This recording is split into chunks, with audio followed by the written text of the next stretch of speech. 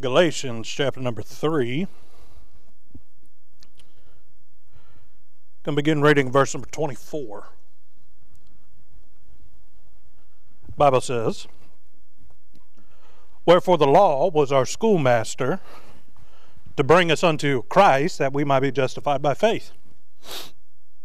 But after that faith has come, we are no longer under a schoolmaster. For ye are all the children of God by faith in Christ Jesus. For as many of you as have been baptized into Christ have put on Christ."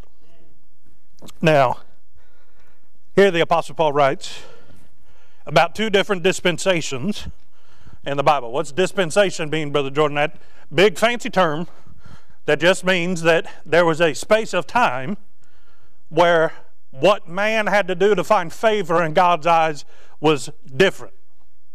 Okay, we can go all the way back to the first dispensation, which was Adam and Eve in the garden. What they have to do? They could do anything except touch the fruit of the tree of the knowledge of good and evil. In that dispensation, they were made perfect, and all they had to do was stay perfect, right? Not disobey God, not to sin. Okay, then we can go look at the tribulation period. We know that during the tribulation period, under that dispensation, that anyone who's ever heard the gospel before the tribulation started, they will have their consciences seared, they'll believe a lie, they'll take the mark of the beast, and they'll be damned. We know that you have to have never heard the gospel prior to the tribulation in order to be saved out of the tribulation. Okay? But where are we at now? We're in the dispensation of grace. What came before the dispensation of grace? Dispensation of the law. When Christ came to prove that he was Christ, what did he fulfill openly, known among everyone around him? He fulfilled the law to prove that he was the answer to the law in order to become your propitiation for your sin, that you might be able to accept him by faith, and grace, right, would cause you to be saved. Now, if you go to the book of Acts, book of Acts is a transitional book.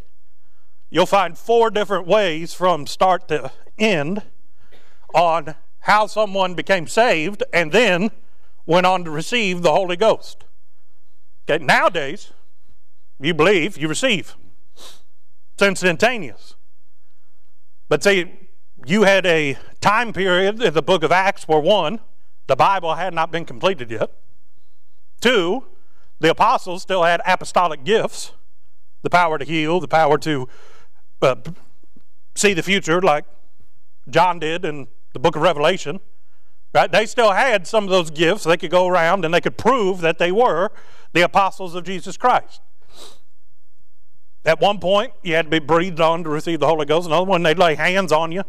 Right? What was that? That was a testament to those that were bearing witness that the one who has the apostolic gifts, or the one who was trained by the apostle, lays hands on the next one. It was essentially a chain of custody to prove that them guys weren't liars and they really had the Holy Ghost. Okay, it was authentic, or to authenticate them is what it was. But nowadays, you get the Holy Ghost as soon as you're saved. We don't have time to get into that. We received a letter, okay, this week, that since the pastor was not here, my mom found it and then brought it to me, which was a bad idea. They signed it a concerned Christian. They weren't too concerned about getting the answer because they didn't leave me an address to send an answer back to. But anyway, they does that thank you track again. I don't know how people can get so angry at being told thank you. Right?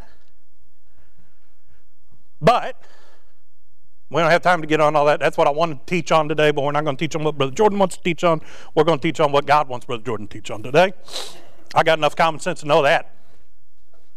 But under the dispensation of the law was our schoolmaster, the Apostle Paul writes.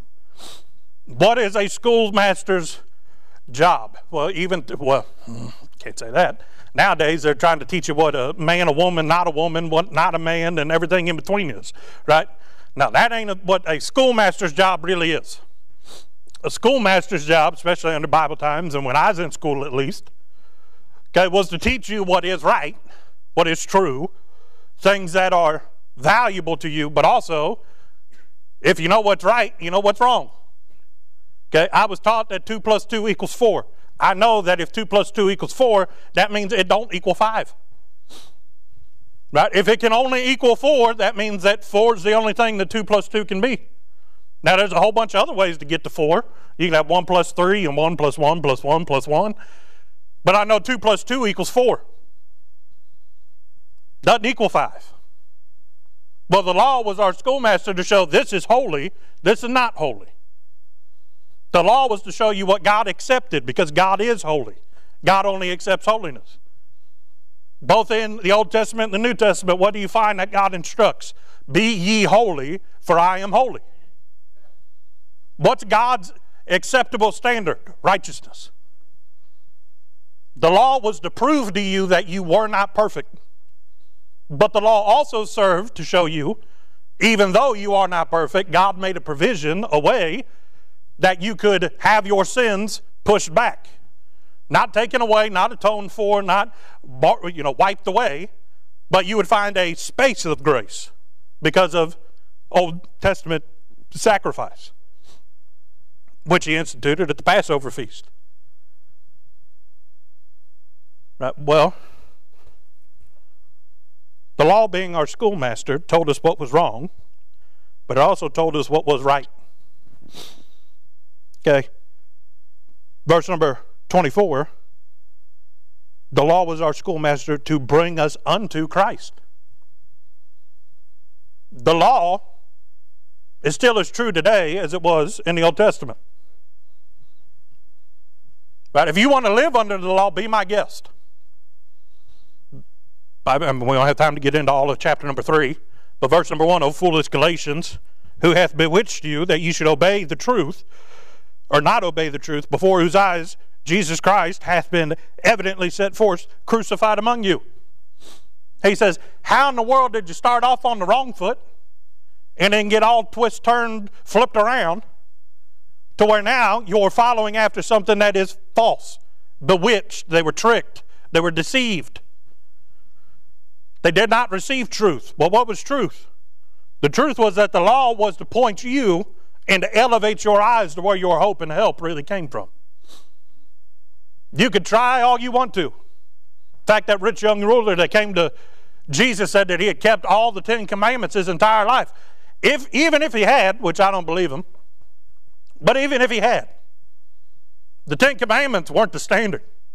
It was all some 600 laws in the Old Testament that you had to keep day in, day out, every second of every day in order to be considered righteous in the eyes of God. No man has ever done that except the man Christ Jesus. The law was to prove to you, okay, every now and then, Brother Jordan gets a little hard-headed. I inherit that from my mother, and then I get a little stubborn, which I get from my dad. I got the worst of both worlds. Okay? And I got my dad's temper and my mom's cold shoulder. So if I'm angry at you, you know it. There ain't no hiding it. But every now and then, Brother Jordan, being so hard-headed as I can be, God doesn't have to show me what is right. God has to prove to me that I am wrong. There's two different things. You may know that what is right and what is wrong, but God has to prove to you that you're in the wrong. Don't do you any good to know left from right if you don't turn right when somebody says right. Or when the GPS says turn left, you keep going straight. But, oh, well, I missed that turn. I know how to get there anyway. And then 25 minutes later, you're still lost and you don't want to admit that you're wrong. Now, it's going to come back around eventually. If we just keep turning that direction, we'll get there sooner or later. And the GPS is saying, pull a U-turn. That's the quickest way to get out of this, but you don't want to.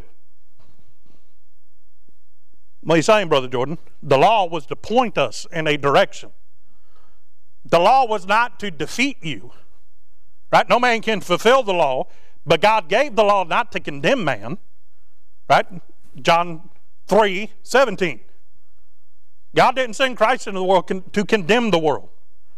No, God loved you with an everlasting love. God loved you on purpose. He so loved you that before he made the law, he made a way for you to be redeemed, with Christ being the lamb slain before the foundation of the world. The law was not to send you to hell. Sin did that. The law was to prove to you that you were sinful. Why? So that your gaze gets a little bit higher than yourself, and you're not trusting in what you see in the mirror. You turn to the one that is holy and is righteous, and you lean not on your own understanding, but you acknowledge Him in all your ways. What did the Lord promise that He would do? He would direct your paths. Well, the law directs everyone to one path. What's that? That's the way, the truth, and the life. It's that way called straight. It's the gate that's narrow that leads unto life. Doesn't matter where you pick up in the law, if you follow it to its conclusion, guess who you're going to find? Christ. The law is a roadmap that shows you, doesn't matter how you try, doesn't matter where you go, doesn't matter how much you learn, doesn't matter how much you in the flesh work for what it is that you're trying to accomplish. There's only one way to find favor with God, and that's His darling Son. The law is your schoolmaster to teach you what? Not I, but Christ. The law is your schoolmaster to teach you what? That without Him we can do nothing. But with Him, all things are possible. But you say, well, what kind of things are possible? Well, the thing that you being a sin-cursed, predestined to go to hell because you were conceived in sin, born in sin, and you were a sinner by practice and a sinner by trade. If nothing else happened, the only place for you was hell. But yet, because God loved you, something very special happened. It's called the gospel. Where Christ came and did what? He fulfilled the law to prove that He was everything that you needed. But the law was our schoolmaster to bring us unto Christ, that we may be justified by faith. Especially at this time, we know about the Pharisees and the Sadducees and the scribes. They all had arguments among themselves, so if they couldn't agree on something, how in the world did they think they could tell everybody else what to do about something? But anyway. They were all of the opinion that you had to work or earn God's favor. That by your attempts to keep the law, you could gain something from God. Oh, no, no. Doesn't matter how many sacrifices you make. Doesn't matter how many prayers you say. Doesn't matter how many tracts you give out. None of that brings you any closer or further away from heaven. Our salvation is not based upon works, and it's not based upon how well you know the law. It's not based upon how well you perform the law. Our salvation is given by faith through Christ. We know that. But it goes on to say, but after that faith has come, we are no longer under a schoolmaster.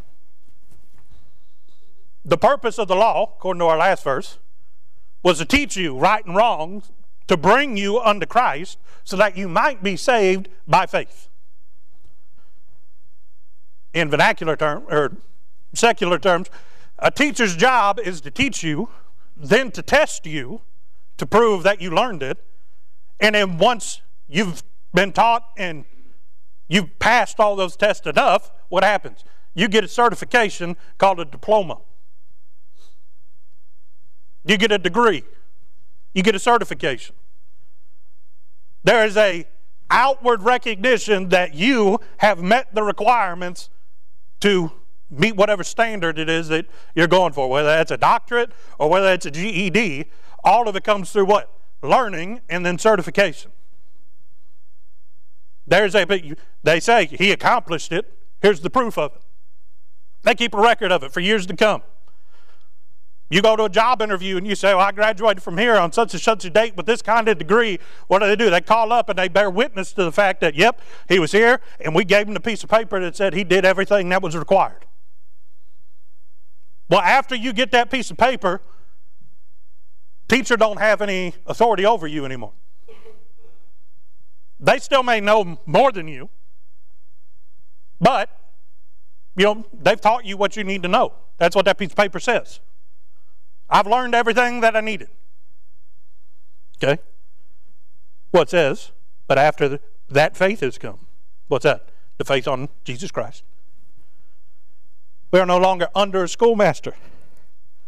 The law only serves to condemn, to prove to you that you are not holy. If you try to live by the law as a saved, born-again Christian, you are, of all men, most miserable. Because every day you're going to find defeat and failure. You cannot live up to the law in and of yourself. Under the arm of flesh, you're never going to be able to accomplish what is, according to the law, a holy life before God. No one ever has outside of Christ. But it says, after faith has come. What's faith? Faith's your diploma. Faith comes in, you believe on the Lord Jesus Christ. And what happens is, the law says, we proved to him that he was a sinner. Then the Holy Ghost comes in and says, and I convicted him that he didn't need the law, he needed Christ. Then he believed on the Lord Jesus Christ, and what? He became saved. When you get saved, there is a diploma that's stamped on your soul. The Bible says that you're sealed until the day. There is a seal, a symbol etched into your soul that said, he got the point. He learned from the schoolmaster that he couldn't be saved in and of himself. And because he heard the gospel, the Holy Ghost convicted him, which is another word for convinced. Y'all hear me say that all the time. Conviction, not a bad thing unless you're trying to fight it. God's just trying to prove something to you that is true.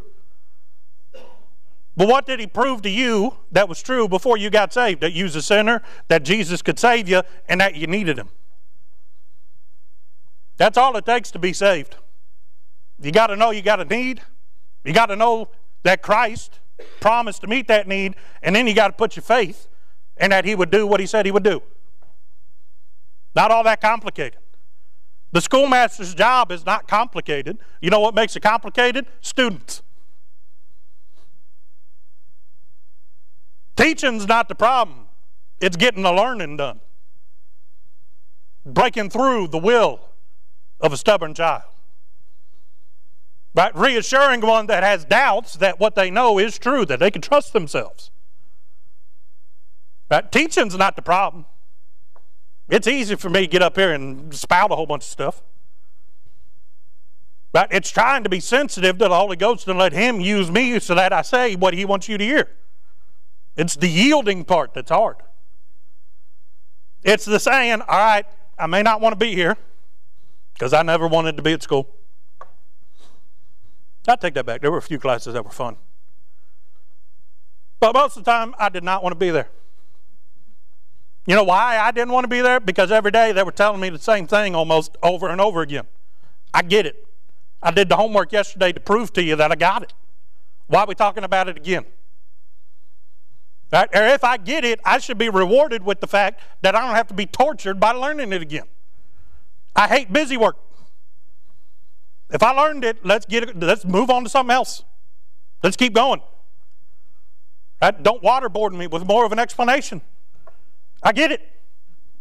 2 plus 2 equals 4. 4 plus 4 equals 8. Why are we back on square one? We learned that last year.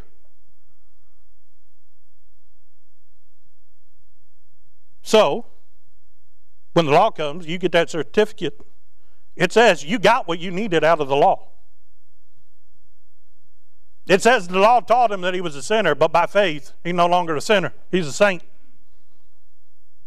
That diploma stamped onto your very soul says the law got him to a point where he used that measure of faith. Well, now what happened? You're no longer under the law. The law will only defeat you. Christ did not come to defeat you, keep you in chains, keep you defeated. No, he came that you might have life and life more abundantly. He came that you might understand the fullness of what it is to receive fellowship with God. He came so that you might be exactly like him one day when the process is complete and finished. Well, verse number 26. For you are all children of God by faith in Christ Jesus. You know who's under the law? A subject. You know who gets to enter into love and grace? A child. You don't treat a subject the same way that you do family. You don't treat a lowling, right, the offscour of the world. You don't treat them like you would family.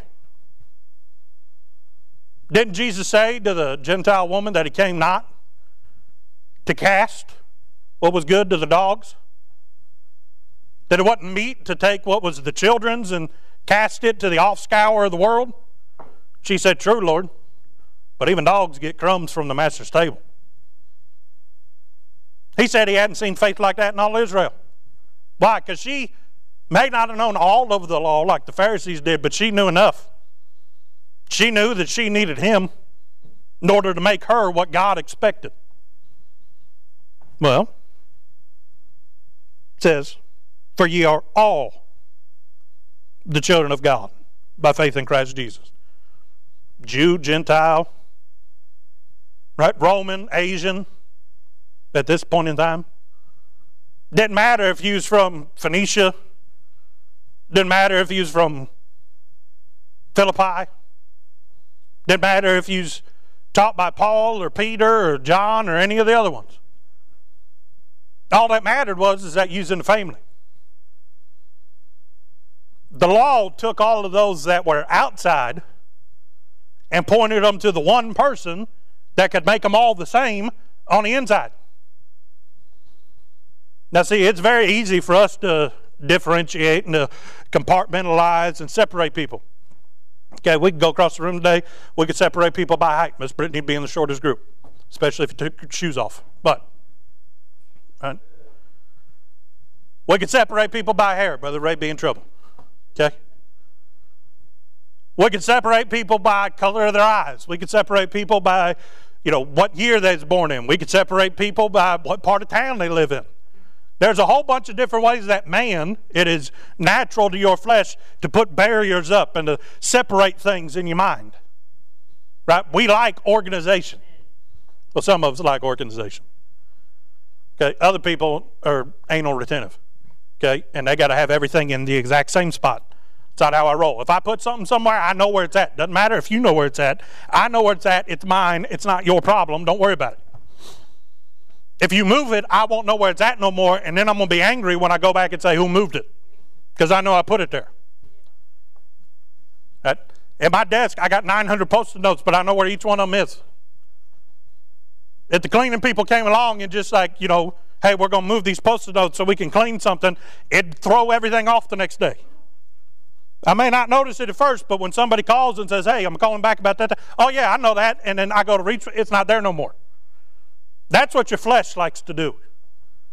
It likes to put things where it can wrap its head around. Right? This needs to go here. This needs to go there. The world is all about divisions. That's what critical race theory is. It's to try and divide everybody up into a group and then pit them groups against each other. I don't find that one is godly, but two, you ain't going to find chapter and verse on it. You know who we're supposed to separate from spiritually? The world. You know who we're supposed to put up, boundaries against? Those that would come in and sow discord among the brethren, those that would come in and wolves in sheep's clothing. But you know what we're supposed to do? We're supposed to love. We're supposed to unify.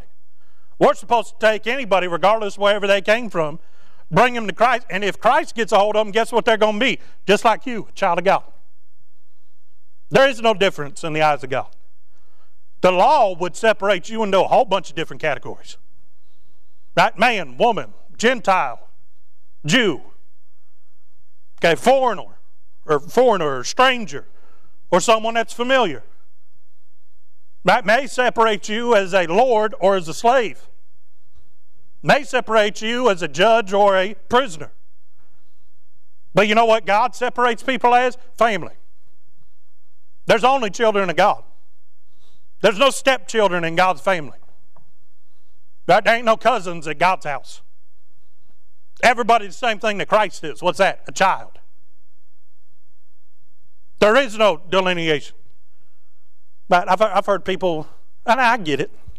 Every now and then you get curious. I'm more guilty than anybody else in the room. I sit around, I ask God questions that may not make a hill of beans or mount to a hill of beans in all of eternity. But every now and then, just because I'm curious and God winks at my ignorance, He'll give me an answer out of the Word of God. But what is that? I'm just curious. I want to know, Lord.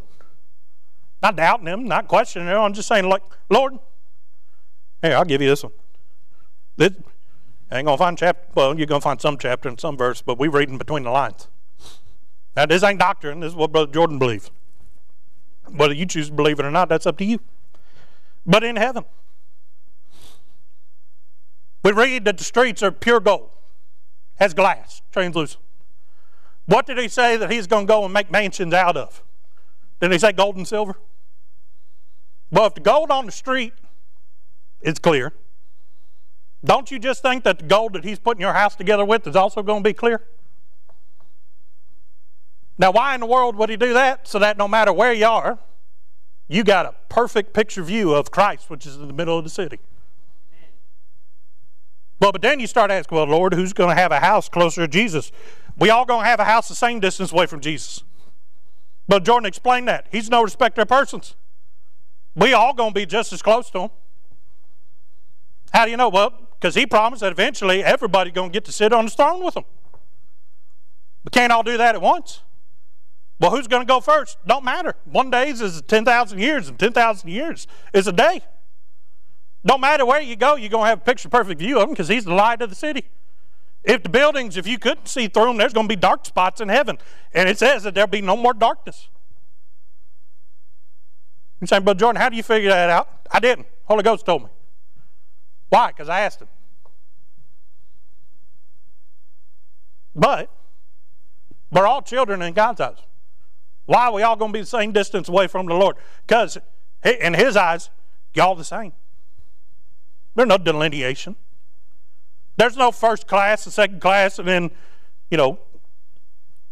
economy class. There's no VIP, you get to come up here and sit down. No. There's just the children of God. Well, why is that important, Brother Jordan? Because the next verse says, for as many of you as have been baptized into Christ have put on Christ.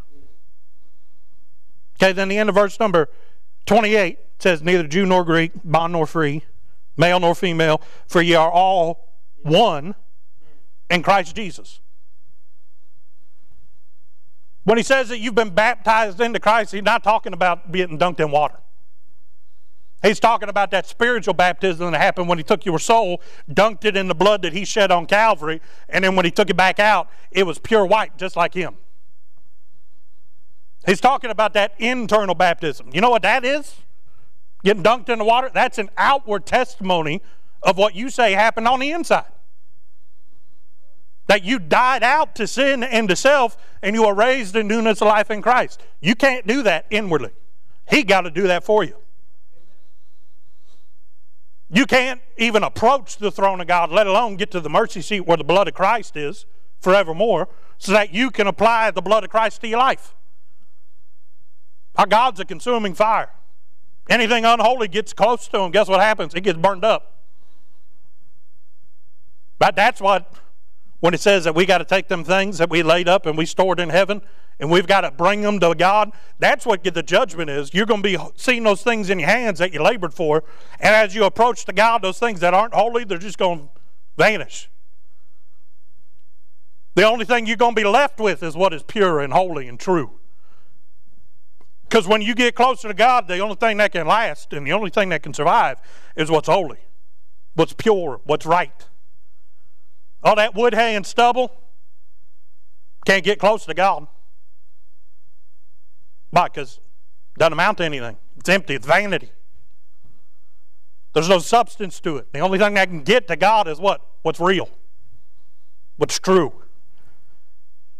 But it says, for as many of you as have been baptized into Christ. That see, we know that he took us and he applied the blood that he shed on Calvary to us. What we so often fail to realize is that he also took, we understand that through that process, he gave a part of himself and put it in us. That's called the Holy Ghost. We know that. But what we fail to realize is that he also took you and put you into himself. He made you a part of him. Does he not say that we're engraved in the palms of his hands? that he bore in his body the marks that prove he was the one that bore your sins?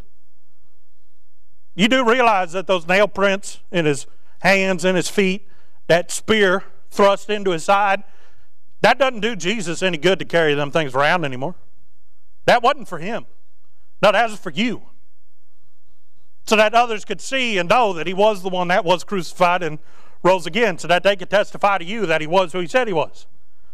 But as he sits in heaven today, at the right hand of the Father, when the devil comes up to accuse you and says, Lord, he's not worthy of your grace. He's not worthy of your mercy. He's not worthy of your compassion and your love and all the blessings that you bestowed upon him. All Jesus has to do is hold it up and show the devil, no, their name's right there. Their name's right here. You want to stick your hand in my side? You thought that you killed me. That's why that guy stuck me in the side, to see if blood and water came out to prove that I was dead in the flesh. He said, you put that there, but I kept it here to prove to you that you was wrong. When you come to him and you say, Lord, today I don't feel very saved, he says, it's all right. You're engraved right here. You're a part of me and I'm a part of you. God cannot deny something that is a part of him. It's why the Son never said anything against the Father. It's why the Father will never testify against the Son. And it's why the Holy Ghost will never lie to you about Christ or about God. Because God cannot deny himself. So when you are baptized into Christ, he became a part of you, but you became a part of him. And no matter what happens, heaven and earth can pass away, but his word isn't going to pass away. And you can stand on it. Why? Because it says that you're a part of God, and God can't deny a part of himself. After you get saved, you're a child of God. Why? Because you are a part of the Son of God. Because he took you and added you to him. Now, we like to talk about that he took him and made that a part of us. But we're going to be just like him one day. What's that mean? Means that he took you and one day he's going to finish the project, which is what? Make you just like him. Well, if we're all a part of Christ, is it any wonder that the verse says that we are all one in Christ? We like to think or visualize that when it says be of one mind, be of one accord. That's talking about the local church, yes. But there is also a universal church. It don't matter if you got saved the day that Christ rose from the grave, and it don't matter if you got saved 2 minutes ago. Each of you just as much a part of God as the other. Nobody got a special portion where they got saved a little bit better than you, or they got a little bit more of the Holy Ghost than you, or you got a little bit more than what they got. You all got the same measure. You're all one in Christ. We're not just all a part of one person. We're also all equal. You're all one in Christ. You know what one equals? One. You know what half equals? Not one. You know what two equals? Not one. You all received the same measure. We're all equal. And the song says that we may feel like he loves us the best out of all of his children, but we know from Bible that he loves all his children equally. We know that Christ is the one that receives the preeminence. Why? Because by him many children were made. He's Lord of Lords and King of Kings. But when it comes to his children, God loves you just as much as he loves Jesus. There's got to be an oldest child. Who was it? Christ. How old's everybody else? Same. In God's eyes, the Bible says that once you're robed in Christ's righteousness, once you get saved, your conversation's already recorded there. You've already got a place set for you at the marriage supper of the Lamb. Everything's waiting on you, but it's all already prepared. And once we get there, the Bible says that our sins are gone. Gone. After the blood has been applied. You know what that means? God don't know about them. It's not that he forgot them, not that he wiped the slate clean, not that he hid it behind his back. No. Gone. Never existed. You may remember them. God don't. In God's eyes, you always have been a child of God. That ever dawns on you, right? That gives some people a whole lot more victory than they currently have. In God's eyes, there's never not been a time that you haven't been a child of God. In God's mind, you never were lost. You've just always been in the family. Why? Because He made you a part of Christ, and He made Christ a part of you. Christ is everlasting. What's He testify of? Father, He's going to be with us for all of eternity. All right? He one of the family. If you're in the family, you're family. Can't get rid of family. No, we can try. Good.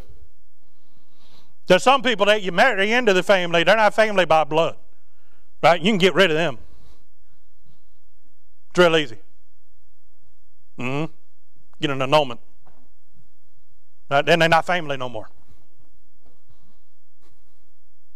But no, blood family, you can't get rid of them. Why? Because there's something in you and there's something in them that says we related. And it don't matter how far y'all get apart. Doesn't matter how far y'all go away from one another. Doesn't matter how much you hate each other, love each other. If they'd take a blood sample, they'd come back and they'd say, they family. Well, because the blood's been applied to you. Don't matter how much of a sample God takes. Doesn't matter when He takes it. Doesn't matter how hard the day is. Doesn't matter how great the day was. If He takes the blood that's been applied to your life and He takes the blood from that mercy seat that Jesus shed, guess what He's coming back? Family. Doesn't matter how scraped up you get. Doesn't matter how dirty you get. If you come and say, Lord, I messed up, all He does is He sees family. You know what God does to family, to His children? He takes care of them. He promised that if you're faithful to confess your sins, He promised that if we were to repent and to turn from it, that it'd be forgiven. What's forgiven mean? It means as if it never happened. True forgiveness is not saying, all right, I forgive you for whatever you did, but I'm not going to talk to you no more. That's not forgiveness. Biblical forgiveness means if I forgive you, I act as if it never happened in the first place. We go back to the way things were before. That's what forgiveness means.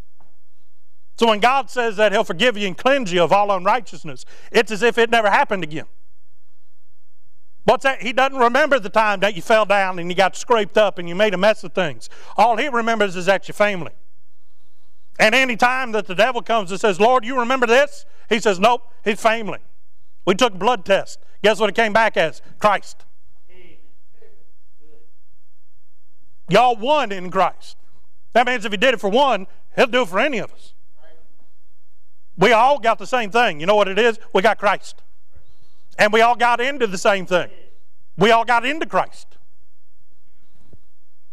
It says there's neither Jew nor Greek, there's neither bond nor free, there's neither male nor female. What's that? It's saying God got rid of all them divisions that the world wants to think about.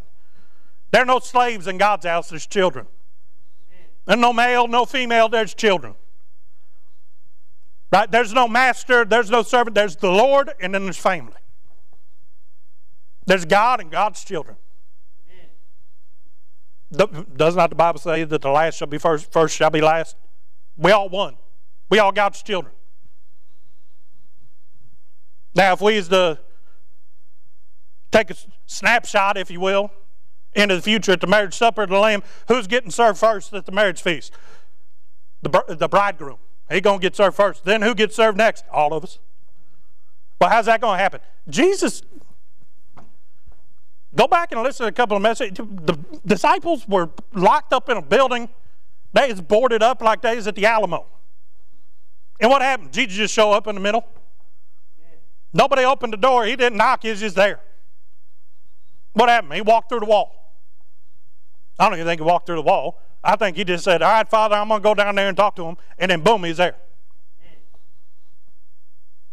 What he's saying, Brother Jordan, if he can do that, you don't think he can serve more than one person at the marriage supper at a time? What order are you getting served in? Same order as everybody else. We all getting served at once. Why? Because we're all one. There are no divisions in God's eyes. You know what there are? There's children, and then there's the children of the world.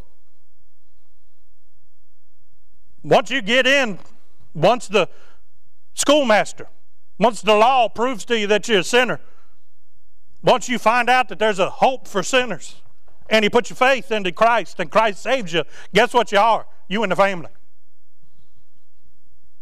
No different than anybody else. Well, verse number 29, and if ye be Christ, then are ye Abraham's seed, the heirs according to the promise. You know what that means? It says you're not just in the family. I don't even make any difference between the one that I made the promise with, Abraham, the chosen people. He says you may not have been born a Jew, but guess what you are now? Chosen. You know all those promises that people like to read in the Old Testament? Technically, you don't have a claim to them in the flesh, unless you're Jewish. But you got to be 100% Jew. Can't be half-breed, can't be any Gentile. You got to be 100% stock of Abraham's seed. And then you get all them promises from the Old Testament, except there's a problem with that. See, once you're in the family, it don't matter how you got to the family, your family. Yes, Israel's still God's chosen people, and he's going to bless them that bless them and curse them that curse them. God's still coming back for them at the Battle of Armageddon. After the end of Jacob's trial, right at the time of Jacob's trouble, guess who he's coming back for? Israel. But guess who's coming back with him? Me. You Jewish? Nope. But I'm one of the chosen. He coming back for them. Well, I said they can be part of us. We all the same. Doesn't matter which dispensation. Why? Because all that God cares about is that you're in the family. Doesn't matter when you got in. Doesn't matter how long you knew about it before you got in. Doesn't matter if your generations beforehand and generations before that all knew about God before you got saved, or if you're the first person in your entire family to ever get saved. Right? There's no hierarchy. There's no nobleship in God. You all made kings and priests. We're all one. Why? Because we were baptized into Christ. Well, because you were baptized into Christ, now you can put on Christ. Being a part of him isn't enough. Having him in you and you in him, that's part of the process. But because you are a part now, God expects you to put on Christ. Shed those earthly garments. Shed that fleshly apparel. Get rid of the tattered garments that the world left you with. And put what on? Put on that robe that the father came and fell down on the prodigal son with. What did he give him? He gave him the best robe. Gave him the rings off of his own hand. Put shoes on his feet. The father took off the world and presented those things to the prodigal son. But the son had to choose to put them on. I know that I'm robed in his righteousness, but I'm supposed to be not just in Christ, I'm supposed to have Christ on me. Got to put on Christ. Means every day I wake up and I don't put on them sandals, right? They got spikes on them and that, I'm ready to go around and kick somebody with. No, I'm supposed to have my feet shod with the preparation of peace, not war. I'm supposed to have my loins girt with righteousness. I have no righteousness of my own. The Bible tells us our righteousness is filthy rags. Where do you think I get that righteousness from? I get it from Christ. I got to choose to put it on. I got to put on that coat that says I'm an ambassador of Christ. You know what identifies you as an American? The flag. You get a passport, guess what's in that passport? Somewhere there's that flag.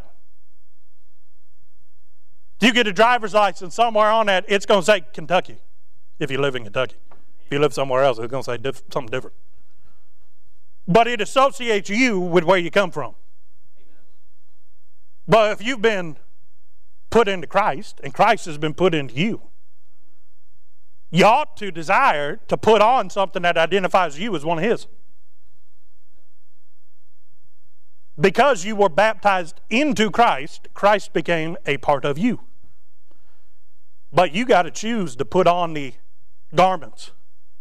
You got to choose to put on speech that is becoming a child of God. You've got to choose to put on and make actions knowing that you do all things as unto Christ that God would approve of. Hallelujah. We're all one in the family, but you know what that means? We all got the same expectations. You've heard our pastor say it, and he's not joking when he does say it. There'd be sometimes, usually me, because my favorite word was why. And I'd be like, hey, Dad, how come we can't go do that? And he'd say, because you're a foster. Fosters don't act that way. All right, that's enough. I get the point. Fosters don't do that. They may do that, but we don't do that. And you knew when he said it, it wasn't because necessarily there's anything wrong with it, but you understood there's a better expectation maybe in somebody else. There were a few times that we'd be sitting there in the mall parking lot or something, or we'd be sitting outside of Kroger, and somebody come along looking like a dragon with green hair and a whole bunch of metal poking out of the face, right? And they'd say, you know why people do that? They do that for attention. And he'd say, you don't ever have to do that for attention. All you got to do is come and say, hey, Dad, can I talk to you? And you'd have attention. He'd say, you can always come and say, hey, Mom, I need to talk to you about something. He says, and she'll show you attention. He says, fosters don't need to dress like that to get attention because your parents love you very much. He's saying, I'm not saying their parents don't love them, but he's saying we love you enough that we're going to pay attention to you when you ask us to. What are you saying? There's a standard that comes with being a child of God. Amen. And because God expects much of you, He's willing to give you much. Because He knows that you're not able to do it yourself. That's why Christ came in the first place. Amen. God gives you much so that you are equipped and able to put on Christ every day. We've already said, He said, be ye holy. Why? Because He knows that in Christ you can be holy.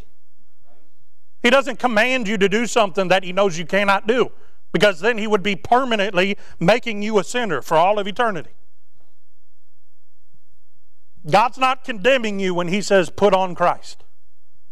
He's saying take those things that God made a part of you, and instead of keeping them right vacuum sealed and in bags and stored away for an Armageddon sort of situation, no, take them out of the closet and proudly display them every day in life. Those fruits of the Spirit, they're not for you to hoard in your own refrigerator. He gave us fruit. Why? So that we could go and say, hey, the Lord gave me this, taste and see that the Lord is good. The fruit is the proof of what kind of tree it is or what kind of plant it is. To put on Christ means to proudly display those things that He's allowed to take root in your life. Not to hide them, but not also to rub them in everybody else's face. Ooh, I've got mercy from God today. Right? He don't want you to do that. What's He want you to do? He wants you to be who you are. As Brother Buster Kinsey said one time, bloom where you're planted. Wherever God puts you, get as big and grow as much fruit as God will have you grow. Amen. You didn't get to choose where you was planted, but guess what we're all planted in? We all got the same root and the same seed. It's called Christ. Go read the book of Revelation. He's both the root and the seed of David. What does that mean? He started it and He finished it. And in between, He's everything that you need. And He grafted you into what? Himself, the true vine, the living vine. You do realize once they do that with those, it could be grapevine, could be an olive vine, could be any kind of plant. If you graft it into something, that means that what's a part of the living vine, the true one, the one that you're making it a part of, it replaces everything on the inside. The outside may still look like a twig that came from a different vine, but on the inside, the living branch, right, the root, cores out and replaces everything that used to be a part of the old one. You may say, well, I still look the same on the outside, but on the inside, everything's different. Well, how's the world going to know that unless you put on Christ? You say, Lord, break me open so that people can see what's on the inside. Lord, I understand that you don't want my destruction, but every now and then you got to prune me back. And when He prunes those things out of your life, guess what they can get a glimpse of? What's on the inside. We choose to put on Christ. Why? Because we are not ashamed of the gospel of Christ. I am not ashamed of what Christ did for me. I am not ashamed of what Christ made me into. Why? Because He made me one with His Son. We put on Christ because Christ put us into him. He proudly and openly declares before his Father, they're one of mine. He's in the family. So why should we not proudly and openly declare he's a part of me? Because he took me and made me a part of him. I'm no one special. I'm just a beggar that found some bread, and I'm telling y'all where you can get a meal. I'm no one. In fact, the Apostle Paul said, I'm chiefest of sinners. If you really start thinking about it, you're going to come to the same conclusion. You may not have done all the things that the worst people in the world everybody's ever done, but you know what you did? Your sin hung Christ on Calvary. I find myself chief among sinners because I can't point to anybody else and say, you're the reason Jesus died. If we get into it, you know why Christ died? Because of me. That makes me most guilty.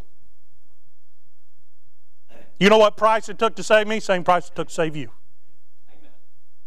That's why on the other side, we're all one.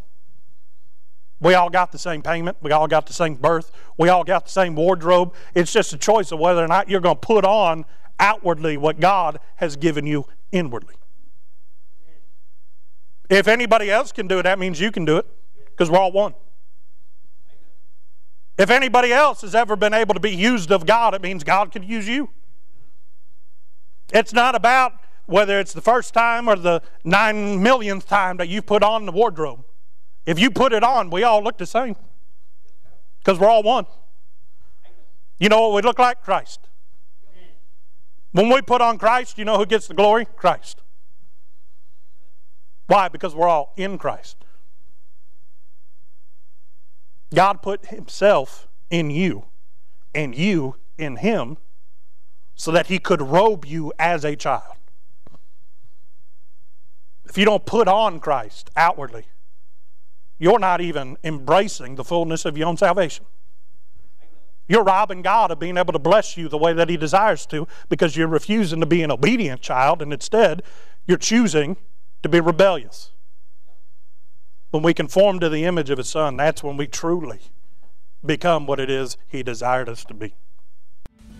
Did you know that IBC is now on iTunes, TuneIn, SoundCloud, and Google Play? Head on over to your podcast provider and subscribe today. And as always, thanks for listening.